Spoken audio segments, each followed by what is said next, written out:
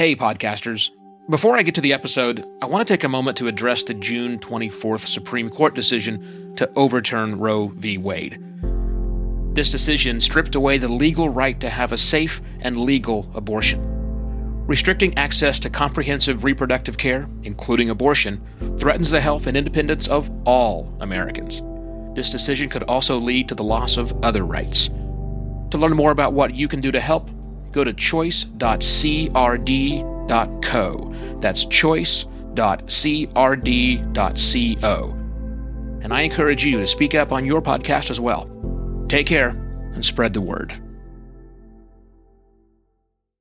Podcast apps have all the data podcasters want. Way more than our hosting companies provide. But there's so much more they could tell us that would be good for us, good for them, and good for the listeners. Hello and welcome to another Podcast Pontifications with me, Evo Terra. When Apple Podcast launched Podcast Connect several years ago, I was terribly excited by that. So were a lot of other podcasting pundits and consultants and experts out there. But then Apple's Podcasters Connect or Podcast Connect platform came out, and we all had to roll back our expectations because the data was pretty thin, not surprisingly, and it really didn't answer the questions we all wanted. But don't get me wrong, it was good to have. It was finally good to have some information on listener retention, listen through rate. It was very nice to see that data, but still it was like, oh, I just wish there was more.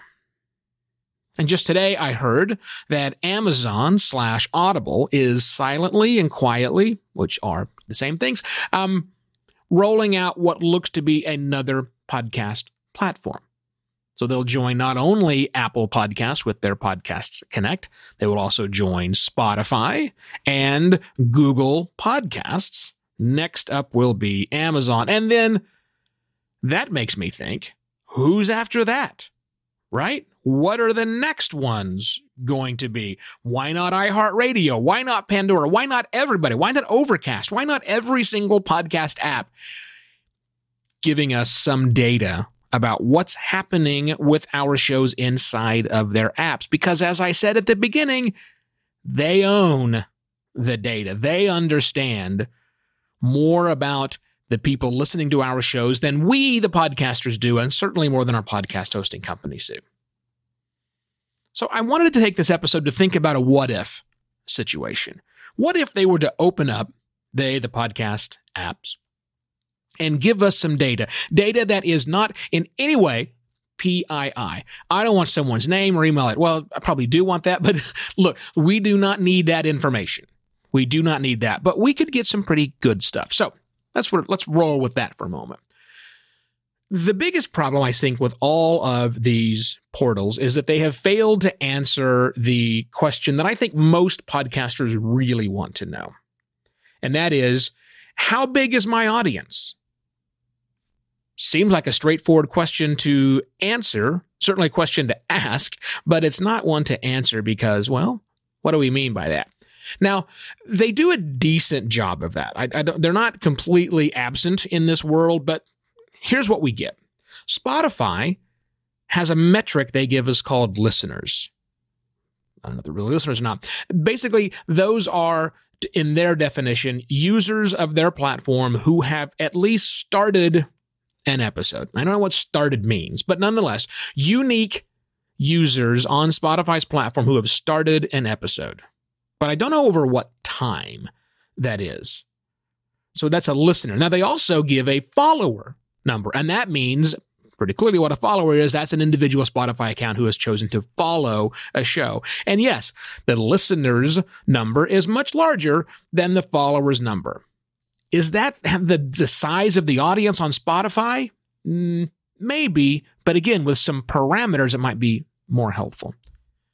How big is my audience? Apple Podcasts gives you something similar. They give you devices. Also, once again, unique devices that have played an episode, they say. We just don't know over what time. And by the way, Apple Podcasts does not show what they used to call subscribers, or still do, I guess, and are soon going to see followers. So I don't know. So if my device's number is 15, does that mean I only have 2 followers? We just don't know. It's just not, we don't have the data. And Google only gives subscribers. No information about unique Google users, and also not across what time frame. So none of those 3, and I therefore assume that when Apple comes out, they're probably also not going to answer that question for us. But they all could. They all could say, in the last 30 days, in the last 90 days, in the last whatever days, these are the number of unique people that's used our device to listen to X number of seconds or minutes of your show. So easy for them to give that to us, but they're probably not going to anytime real soon. But while I was thinking of the wish list, I thought, well, let's talk about other things. What else could we get? Because again, the listener data is locked up inside of those apps, and I mean the listening data. Here's one thing I would love to get from these apps. I'd like to get some information on discovery. You know, that thing that podcasters keep saying is broken that I'm not really so sure is broken. But I'm curious about discovery in the app, in the service they provide. Now, Google Podcast does a very little bit of this because they're Google. And if you logged into Google Analytics or the Google Search Console, you know that Google likes to cough up a lot of information. But all of their discovery is about Google Search. It's not about the Google Podcast app, which is a weird app, I get it. But just imagine if Apple Podcast did this, or Spotify or Amazon did this. We could get information about, was our content discovered by someone from certain categories that we might be listed in? Because I'm listed in 3 categories. You probably have your show listed in 3 categories as well. Which one of those categories are people using to find your content? Because people actually do go to the category section and find shows from there. Or were there search terms that were used inside of the app? Most of these services have horrible search engines, but they get better. Could we get some search data that's coming back? How many of these listeners / followers / audience size, how many were following direct links to that platform from somewhere else? And what's the referral of that information? Discovery information would be great. Want to give up some data about MAUs, or monthly active users? It's great to know how many listeners I have, but just like Google Analytics kicks out a report for 7, 14, and 30-day MAUs, monthly active users, I want to know, are those listeners, what percentage of those listeners out there have consumed 2 episodes, 3 episodes, 30 episodes? What's the virality, not virality, wrong word, but what's the stickiness of the content that we have? Reporting back on how many times people keep coming back to our content would be quite helpful. I want to know about, let's call them swipe lefts, right?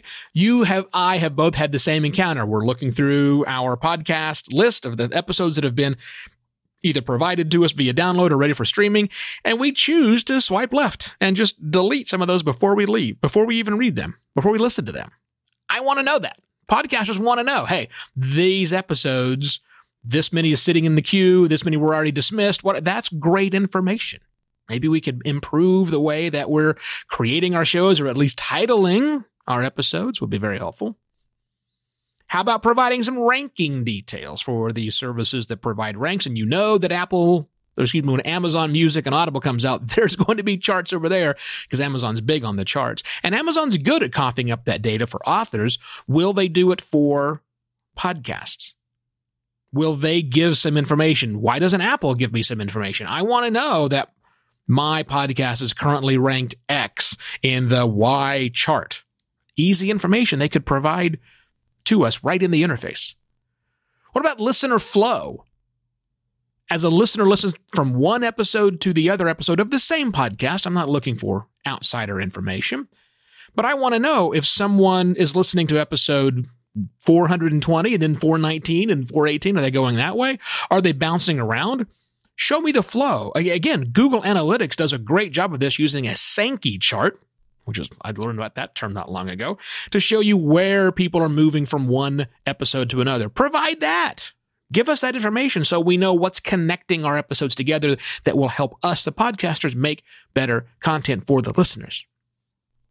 And then also some listener insights. Now, Spotify's doing a decent job about this, not the best job about this, but pretty good. So just some ideas.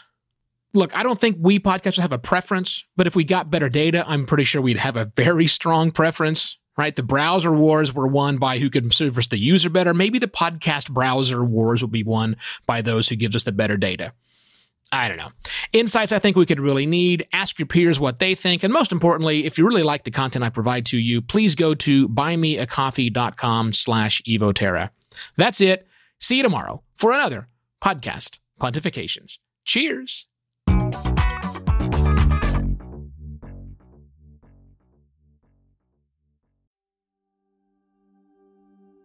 While Americans overwhelmingly support the right of an individual to make their own decisions about abortion, unfortunately, that right is no longer protected everywhere in the U.S. The Supreme Court overturned Roe v. Wade on June 24th. Abortion is a basic healthcare need for the millions of people who can become pregnant. Everyone should have the freedom to decide what's best for themselves and their families, including when it comes to ending a pregnancy. This decision has dire consequences for individual health and safety and could have harsh repercussions for other landmark decisions. Restricting access to comprehensive reproductive care, including abortion, threatens the health and independence of all Americans. Even if you live in a state where abortion rights are upheld, access to safe medical procedures shouldn't be determined by location, and it shouldn't be the privilege of a small few. You can help by donating to local abortion funds. To find out where to donate for each state, visit donationsforabortion.com. That's donations, the number 4, abortion.com. If you or someone you know needs help, or if you want to get more involved, here are 5 resources. 1. Shout Your Abortion is a campaign to normalize abortion.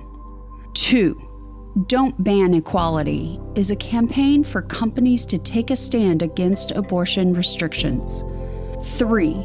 Abortion.cafe has information about where to find clinics. 4. PlanCpills.org provides early at-home abortion pills that you can keep in your medicine cabinet. And 5.